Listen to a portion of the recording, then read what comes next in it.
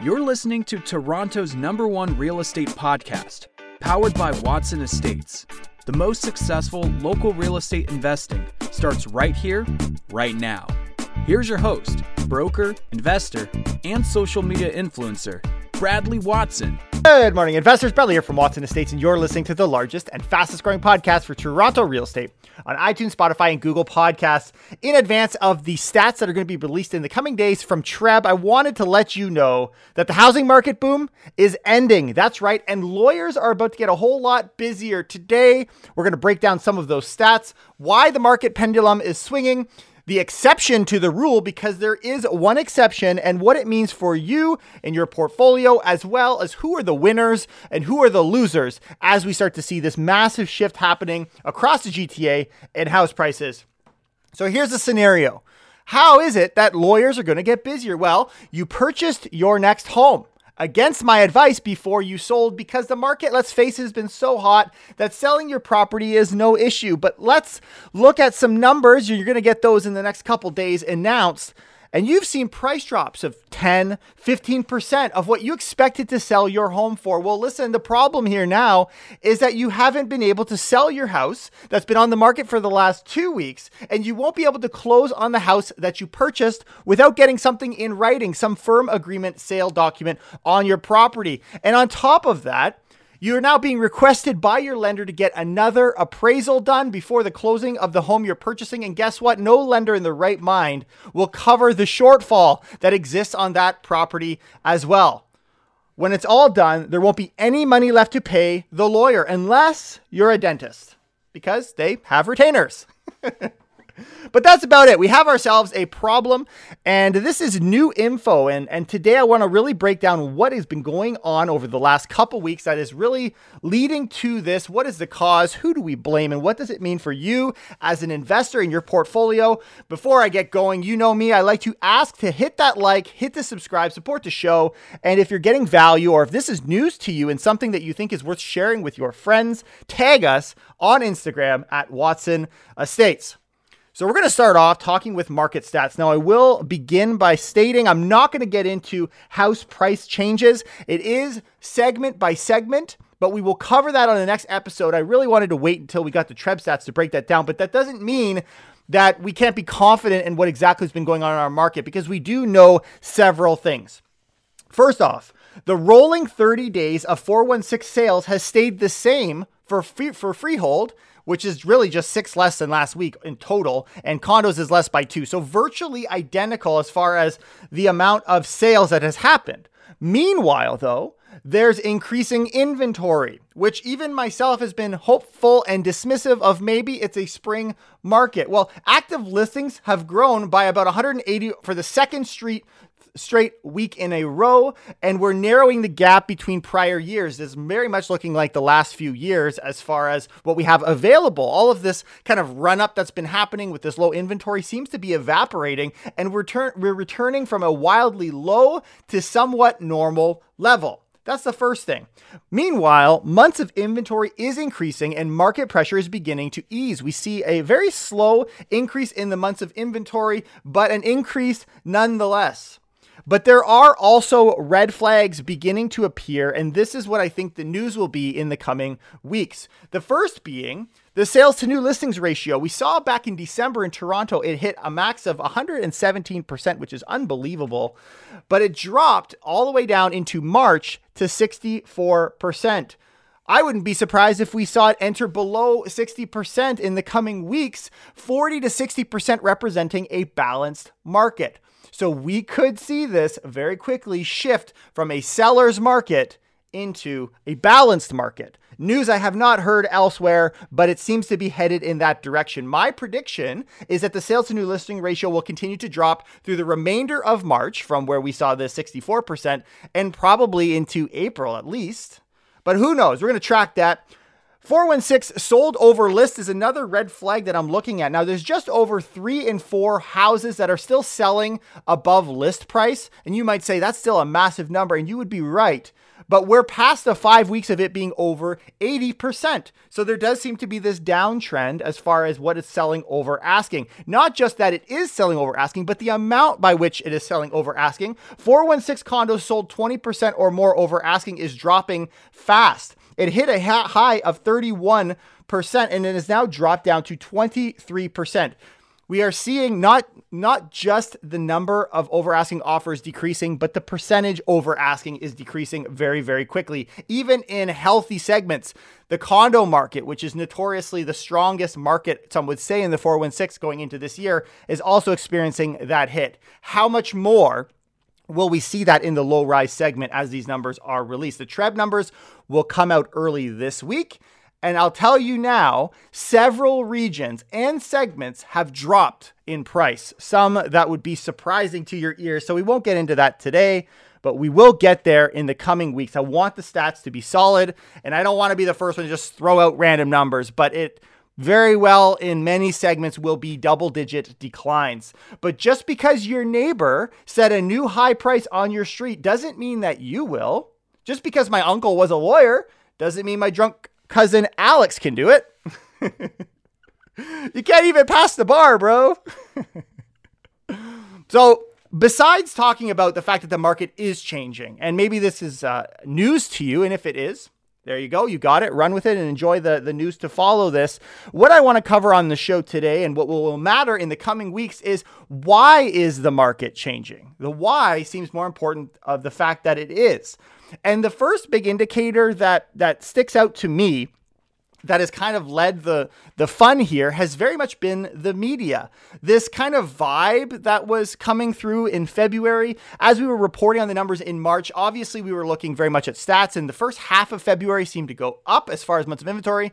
The second half seemed to stabilize, and many people were reporting on there is this indication of cooling happening in our market. And that has very much permeated through the news, and many people are having those conversations within the real estate community. That is the vibe. That is what people are saying is happening. And that can often be a leading indicator to the information that's circulating out there. So we already have a setup where people are saying the housing market is cooling. Even if it wasn't true or could have been perceived as a spring market, the narrative was that it was actually cooling.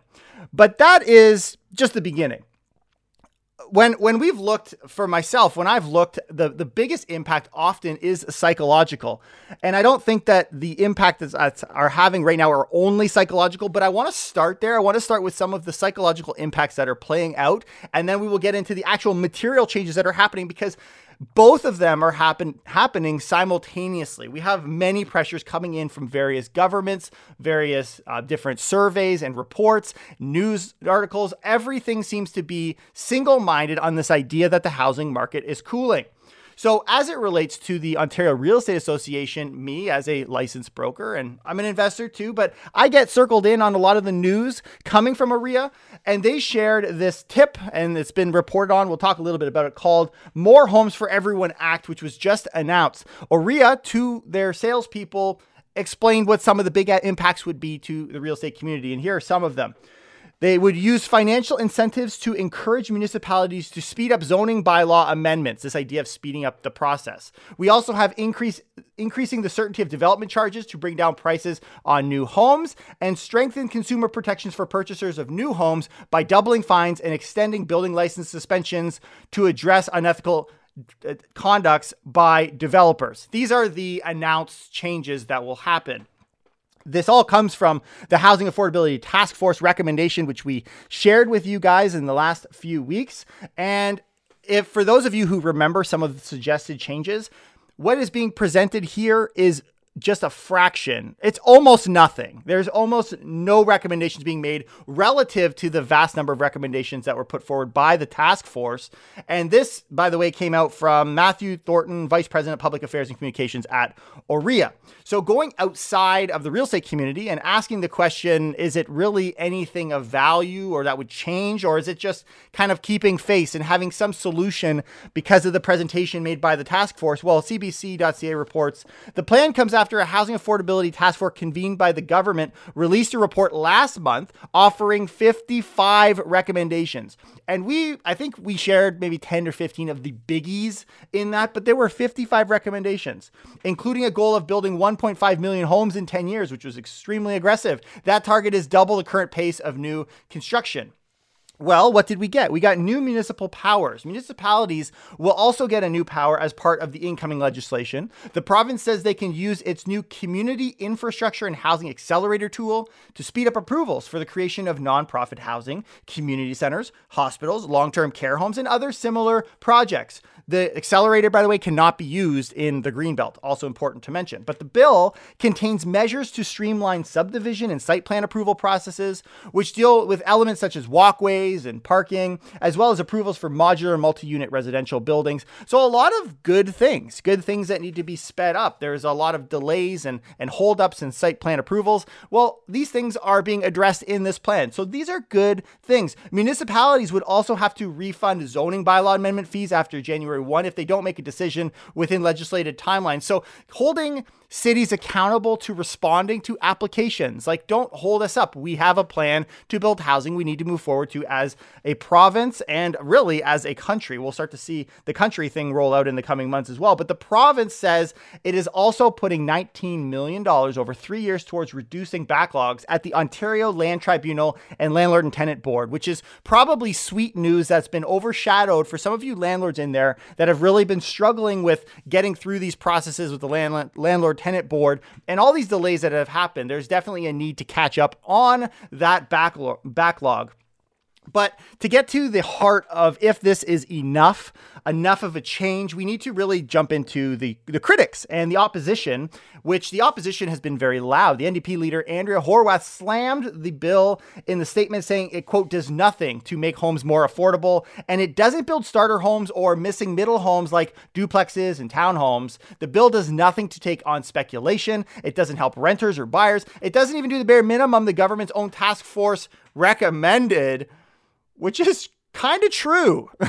Kind of true. It's weak, bro. And then when we look at the leader of the Liberal Party, Stephen Del Duca, the latest Ford conservative housing plan doesn't help the first-time home buyer, won't invest in affordable housing, and there's no rent control or zoning reform. The common message here is, although we're seeing a change in the market today, I will also say that the party is slightly grim because it doesn't really help first-time home buyers. First-time home buyers are not being helped by reducing prices in the housing market. We're going to talk about why that is. Even John Passalis piped in. It looks like Ford is unwilling to move ahead with many of the recommendations in Ontario's Housing Affordability Task Force report because it might cost him votes in the 905. Not surprised. Instead, he'll just cut red tape to solve our supply problems. A lot needs to be done. Maybe enough hasn't been done. But the point here in all of this, talking about psychology, is the government, whether it works or not, is putting forward a plan to deal with the supply issue. And that is a good thing for Ontario. That's a good thing if you're concerned about rapidly increasing house prices in Ontario. So it's a good thing, though, that we have opposition in place, to counter and to police the Conservatives. Every good state needs cops, right? Even Vatican City. They're called what? The Pope-po. But immediate impact is still uncertain. It's far from certain whether the measures coming from the government Wednesday will have any short-term impact, probably not, other than psychological, on the price of buying a home in Ontario. But this is also compounded with the next issue we'll get into. But the task force recommendations were almost entirely focused on boosting supply into and over the coming year. So from the sake of actually dealing with affordability in Ontario, there needs to be much more that happens, and many of the recommendations from the task force were, I think, very, very good. And I'm kind of disappointed they were ignored, kind of being overshadowed by the fact that there's an Ontario provincial election coming up. But that psychology is also compounded with another aspect, which is the foreign buyer tax. And this has a lot of news on it right now, which is an expansion of what happened in 2017 for the non-resident speculation tax. It's now raised from 15 to 20%. Originally, it was for the Golden Horseshoe. Now it's expanded across this great province. And for that, it really applies to anything containing at least one and no more than 6 single-family residences. So it is a large aspect. And the NRST applies if only one of the transferees is a foreign entity or taxable trustee, regardless of their share of ownership. So you squeeze this guy in there, that's an out of country resident, and he owns 1%. That still applies to this category, and therefore, what we're essentially trying to do is protect housing for locals. Certain individuals there will be exemptions for under this NRST expansion, including foreign nationals in the Ontario Immigrant Nominee Program, protected persons or refugees, spouses of Canadian citizens, or permanent residents of Canada. The one thing that's interesting here is international students are actually not exempt unless they become permanent residents. So you can't just say my kid is going to school there, therefore I qualify. So there might be a little bit of an impact that plays out there. This all coming from an email to OREA members from Stacey Envoy, the president of OREA. But if you're going to come across the ocean, not live here, but just come to screw up our market, you're going to pay because you're a filthy pirate. At least that's how they look at it. And so we're going to take a piece back, and it's going to be an eye for an eye. We have fun on this show, right? Got to break up the serious talk. And this is very much a serious talk. The coming months, there's going to be a lot of these types of serious conversations, and we're going to have fun along the way. So Better Dwelling, they asked the question, will this cool the housing market? Maybe it will actually have an impact where this idea, the recommendations made by the province didn't. Maybe this one actually will. And I'm not going to say that we actually know if it will, but they give some valid points as to why it could actually have an impact. Psychological and or real. Does it really matter? If it cools the housing market, then it worked, whether it was a real reason or a psychological reason. Here's what they say from Better Dwelling. Toronto real estate prices cooled almost immediately after the foreign buyer tax kicked in. Right? The vertical line marks the introduction of a non-resident tax in the Toronto region in the spring of 2017. Some people are still traumatized by what happened back then. From Douglas Porter, BMO's chief economist, he says it basically instantly doused the fire housing market in the area while arguably fanning a fire in the rest of the province. Not only did it halt purchases from foreign buyers in Toronto or hypothetically cool the housing market. I don't think it actually stopped foreign investing, but it cooled the housing market in those segments. It also simultaneously started investments outside of that region across Ontario. The roadblock for international investors in Toronto sent them to the suburbs. As the non-resident tax applies to the rest of the province, it's likely to have a big impact, an impact greater as a psychological tool than the capital driven elsewhere. So if everyone freaked out and ran away from Toronto to go to other parts of the province when we first announced it, therefore, can we assume that now the entire province is included, we're going to have declining prices across the province? I don't think that's a strong enough argument, but it's valid. It's something we should be keeping in mind. One other aspect of this is under the provincial rules. Originally, just the Golden Horseshoe was included, which included Toronto and other heavily populated areas of southern Ontario. Well, the move, they say, brings Ontario's policies closer to those of British Columbia, which has had a higher foreign buyer tax for years. British Columbia has done a much better job at kind of maintaining some strength and not over inflating, for lack of a better word, their housing prices. They've had a lot more policies in place to keep the housing market cool. Well, now it brings Ontario more in line with BC, and hopefully the result will be much of the same. But it's not clear how much of an impact the changes will actually have. Foreign owners of real estate accounted for 2.2% of all residential property in the province in 2020, according to the most recent data from Canadian Housing Stats Program. In Ontario, the highest foreign ownership rate was in the city of Toronto, funny enough, where non-residents own 3.8% of all homes and 7% of condos, according to CHSP. So when I go back and say, you know what, I don't think it's impacted the amount of purchases happening since 2017, that's where I'm getting that from. But the perception, the psychology sent people running away, that combined with COVID as well, will it therefore have an impact across the province? To be honest, I don't know. But timing is everything here, and we're just adding one more drop to the bucket, and that is the drop that we wanted to cover for psychological impact for which really the big news, which is that non-resident tax. But there's more taxes coming too, because argument number 4 and why things are kind of fighting against us is this idea of taxing the hell out of Canadians. This conversation of doing that, a RE/MAX Canada report that collabed with CIBC and the Conference Board of Canada had this report called Unlocking the Future, the Economic Chapter, which offered a 5-year outlook and analysis of like different scenarios that could happen between now and 2027. Well, here were some of them: interest rate hikes, annual immigration volumes, and different types of taxation. The survey commissioned found, so the report found 61% of Canadians believe real estate is the best long-term investment, and they do not expect this to change over the next 5 years. So regardless of what happens, Canadians trust and they appreciate real estate as the number one aspect of investment. Well, however, the majority of survey respondents do consider rising property-related taxes. We'll cover one of those. 64%, by the way. Rising interest rates, 58% think that was going to be an issue. And possible capital gains tax, 55%. A majority of people see these as barriers to buying a home in that time frame. So I was contacted. Actually, there's one scenario here. I was contacted by a reporter from stories.com. I was able to comment on one of these articles, but the scenario was here. To manage ballooning deficits and calm a heated real estate market, the federal government removes the capital gains tax exemption on principal residences in the next 5 years. My response is, why are we having this conversation? Please do not get me started. Someone's going to get hurt making those kinds of threats. Come up in here and talk about removing the primary residence exemption. I know I look innocent, but you'd be shocked to know that people usually don't recognize I have a police record. You know, I love their greatest hits. Roxanne. But here was my response when I was talking to the reporters over at Stories. A strident capital gains tax on primary residence could possibly open up another can of worms, though. Bradley Watson, host of Your Favorite Fans, Toronto's #1 real estate podcast, says such a tax would despoil end-user home ownership of its intrinsic value and create unsustainable rental demand.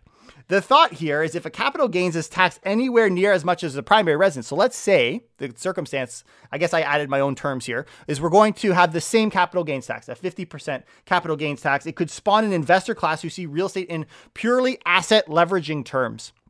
So we're going to look at your home in the exact same light as we would look at a rental property, because at the end of the day, they're taxed the same way. And Canadians love investing in real estate as the primary vehicle. But considering Canada's major urban areas already have too little rental supply, growing demand will invariably result in higher rental prices, which would spread to secondary and tertiary markets. Here was my thought. So if I'm going to look at my house and investment property in the same light, I'm going to look for the one that has the best returns. And where is the best returns? Well, some of these secondary and tertiary markets where I can get an actual cash flow and maybe some stability in price instead of all this up and down fluctuation. As a result, if I want to live in Toronto, which is where I, at the end of the day, would like to be, I will rent my place, thereby increasing competition in the rental market and spiraling additional conflicts. Essentially, what's happening here is there's no longer a value for me to maintain my house as a primary residence as any tax benefit whatsoever, which will have immediate consequences to some of these smaller markets that can offer you as investors a higher return. Just some things to kind of keep in mind and some of my thoughts on that. But we've got media, we've got new taxes and fear and threats very much of more taxes. And that's just the beginning. There's a, quote, full-scale attack on the real estate market. This comes from a Better Dwelling article quoting BMO Capital Markets, warning clients of a laundry list of measures designed to cool the market, all hitting at once. We listed some of them here, but they've got one more as well. There are measures coming from Ottawa in the coming week. We'll see what Ottawa has up its sleeve too, perhaps in the April 7th budget. There's more to come if that wasn't enough. Ottawa is leaving Canadians guessing on policy movements, but the vacant home tax is almost all but done. Canada's Department of Finance has been working on the details. So far, there's a mandate on wide loopholes, but the tax is largely a psychological tax in the first place. A vacant home tax across the country is almost developed, and we'll see what that looks like from the federal level. So my conclusion, after looking at all of these things, all these different factors, these different people attacking in unison the housing market, is when the market crashes, it will have happened because we all wanted it to. Like, who are you going to blame? Everybody wants the housing market to crash. They're all fighting together. They're not talking to each other, but they're making these decisions with a direct psychological impact to scare the hell out of everyone and affect the housing market. You can't point your finger at any one person or any one group. It's like the time the toilet was stolen from the local police station. Detectives had nothing to go on. But these things, though they might all be psychological at the end of the day, there's one thing that's definitely psychological, but will have a real impact in affordability and is what is ultimately hurting these first-time homebuyers and is going to hurt a lot of people getting kind of caught in the crossfire, and that is interest rates. But we knew interest rates were going to rise. The problem is that interest rates are going to rise faster and sooner than anybody has expected, myself included. Some economists now think the Bank of Canada could go twice as high as it was pre-pandemic. There is a good chance the bank will ratchet its rate up by 0.5% in its meeting in April. We're talking in the next week or two, taking the benchmark rate to 1%.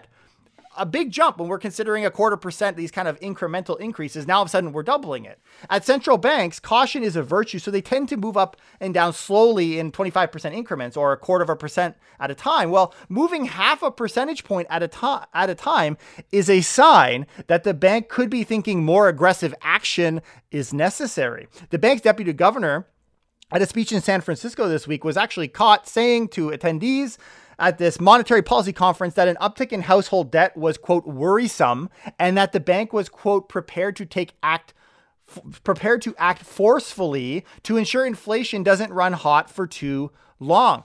And this has already found itself through the mortgage rates. Don't think, oh, rates are going to go up. Variable rates will go up, but we know that's happening. But we already see this playing out in the fixed mortgage rate environment. A lot of people are already feeling the crunch, and they have through the months of March. It's coming through in the data. Variable rate loans are pegged to the central bank's rate, and they've been inching higher in recent weeks in anticipation of the bank's move. They know it's coming, but fixed rate loans, meanwhile, aren't impacted by the bank rate at all. They're instead priced based on what's happening in the bond market. But there too, the market has been flashing red warning signs for the past month. Rates are headed higher fast. Quote, as we get into the back half of the year, we'll see inflation starting to settle down. Not as far as the bank would like, but at least headed in the right direction. But it seems with rates rising as quick as they might start rising, that the end of the year is pretty far away. And there's a lot that will happen in the in-between. Now, I am all for increasing interest rates. I think that's great. I think that is a real way to temper the housing market, slow things down, cool the housing market. I just don't like that it's combined with all these other psychological things. And the fact that it's speeding up, I think, has created this extra kind of fear. But I think it's ultimately good to have interest rates rise. Inflation is really, really getting out of hand. We've talked about this. In fact, I think this is too late. I think we should have been dealing with this a long time ago. But, I mean, that's my 3 cents. Get it? Inflation. Anyways. But banks have been pricing in hikes for months, and we've seen that play out. I'm going to get through some of what those rates look like today for those of you, and I think you'll be shocked. But affordability is also at the same time going to get harder. That is the point. But before we get into rates, and one other thing that you're not going to hear, because it really hasn't become much of a conversation, is the stress test, what that looks like. We'll get there in a minute, but I want to share with you, as promised, the one exception to the rule, the one exception, at least according to Royal LePage, of everything that's playing off happens to be in the cottage market. There's a Globe and Mail article, cooling of Ontario housing market hasn't reached cottage country yet. And they go on to talk from Royal LePage Signature Realty that there's no signs of slowdown in Ramera Township, north and east of Toronto. They talk about Kawartha Lakes. They're still busy, right? We've got Lake Scugog in Port Perry. We got northeast of Toronto.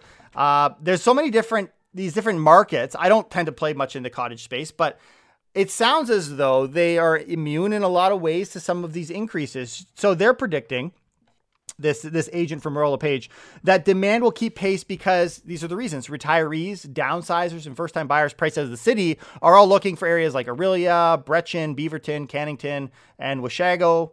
And all of these buyers are in addition to the traditional clients searching for a cottage. So this idea that people will continue to run away.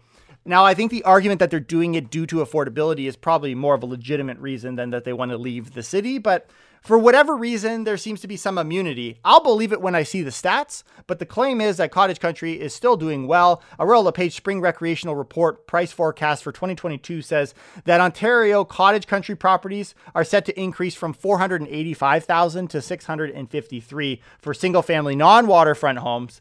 And it's going to increase from 624,000 in 2021 to 888,000. This is Muskoka, Orillia area waterfront, single family cottages will soar, they say, over $1 million.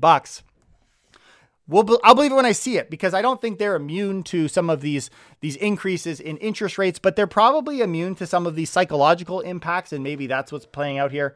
But I'll believe it when I see it. In a world where affordability and space are hard to find, cottages do seem to be the only spot for it. And again, I'm not convinced, but we'll look at some of those numbers as they're released from TREB to see if that's actually playing out. I see the impact of all of these things happening in the GTA. Absolutely. That's why I'm comfortable putting out this podcast in advance of some of those stats, but I can't speak to markets that I don't spend a lot of my time in. So we're going to have to watch and rely on the experts of those areas for that. But what does all of this mean for you? All of these changes that are going to happen that you're going to be kind of concerned of as the numbers are coming out. I want to really break it down. The first piece of advice that I would give now more than ever is sell first and buy second. It's always the case, even in the hottest of markets, but especially now because you're going to get caught in the middle. GTA deals are on the way, but will be for a limited time. I would highly encourage those of you who are considering purchasing at the dip, when the dip does happen, to work on those approvals now. I think you'll be shocked by some of those rates, but you want to have the gears turning, because when the opportunity presents itself, you don't want to be sitting. It just takes too long. Real estate, it can, though it happens slower, it does happen, within a month. So you're going to want to know, you're going to keep up to date with our podcast and other sources, wherever you're getting your real estate information. And when you see that golden opportunity, be ready to move. You don't want to get caught off guard and be running and looking for, interest rate and approvals or all that stuff. Get it up front. The other thing that I think is going to play out here is that cash flow is king. Maybe that's why we see cottage countries in some of these further out areas doing well, because cash flow ultimately is the only safety net when prices are going nutty. But also, generally speaking, what you're going to see in the stats is that larger segments, so talking about detached, are actually being hit far harder than condos. So the larger the segment, generally speaking, the higher the impact right now as far as price declines that will be presented to you in the next week or so.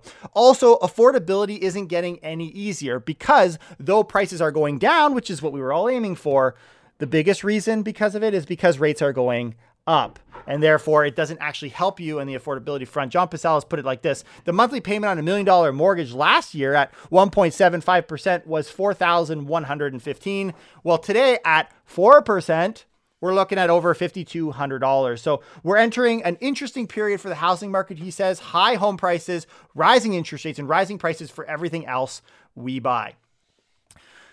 So where I want to kind of go at the end of this podcast is somewhere where no one has gone before, and something that's just been sitting in the back of my mind is, how does this all play out? Because we've had this stress test long before interest rates started rising, and we weren't too worried about it because, it was well over 5%, and rates aren't going over 5%.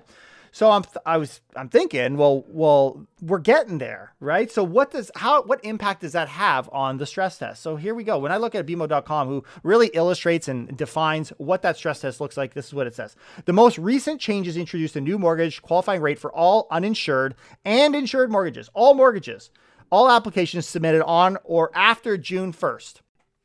The minimum qualifying rate is based on either the benchmark rate of 5.25% or the rate offered by your lender plus 2%, whichever is higher. That's key, whichever is higher. At what point do we have rates that are higher when you add 2% than the benchmark rate? Well, guess what? We're already there. And this is definitely playing itself out for those of you who are going to apply for mortgages at the bank or wherever you get your mortgage. When I look on RateHub, the lowest 5-year rate I see right now is 3.04%, but I'll tell you that is very, very low. Most lenders right now are in the mid threes. And when we go to the banks, TD, they got the cheapest rate at 4.59%. BMO, CIBC, RBC all sit at 4.79%. And National Bank and Scotiabank are at 4.99%. That number will be a shock to those of you who haven't been looking for a mortgage or qualifying lately. But that's right. Major banks are at 5% rate, which means if you were, let's say, getting a mortgage today at Scotia and you were going to qualify for that mortgage, you no longer are just qualifying at 5.25. You would be qualifying at 7%. That's right. Buying your first house and qualifying at 7%. How you like them apples? And what does that do to affordability? We've been struggling at 5%, many people, and now we're talking 7. So I can see that definitely becoming an issue with people's ability to qualify. So though, yes, there's a psychological element to a lot of these things, including an increasing in interest rates, we already see this playing its way out through mortgage applications. And therefore, I think this is why we're going to see, as the numbers will show us in the coming days, that the price of housing is already being impacted. It's not just necessarily a spring market, but because of all of these factors, people are feeling the pinch a lot sooner than expected. You guys will remember one of those big deal breakers of this fact that we could have continued price growth in the coming months would be a rapid increase in interest rate or government directly attacking the housing market. Both of those things, as you can see in our podcast today, are happening. So who would be the winners and who would be the losers? The winners, by my book, would be move up buyers, people that are going to be able to take advantage of the discount prices on some of the larger asset classes, as well as investors who are looking for buying opportunities and have maybe been sitting out because of the multiple offers and they just haven't wanted to deal with that. But one of the other ones that might surprise you is realtors. Realtors have had a really tough go the last 6 to 9 months because of all the bidding wars and really time wastes and offer presentations. Now, all of a sudden, if we find ourselves in a balanced market, that is a healthy market, one in which myself as a realtor can operate far more nicely. But the losers, there are losers as well.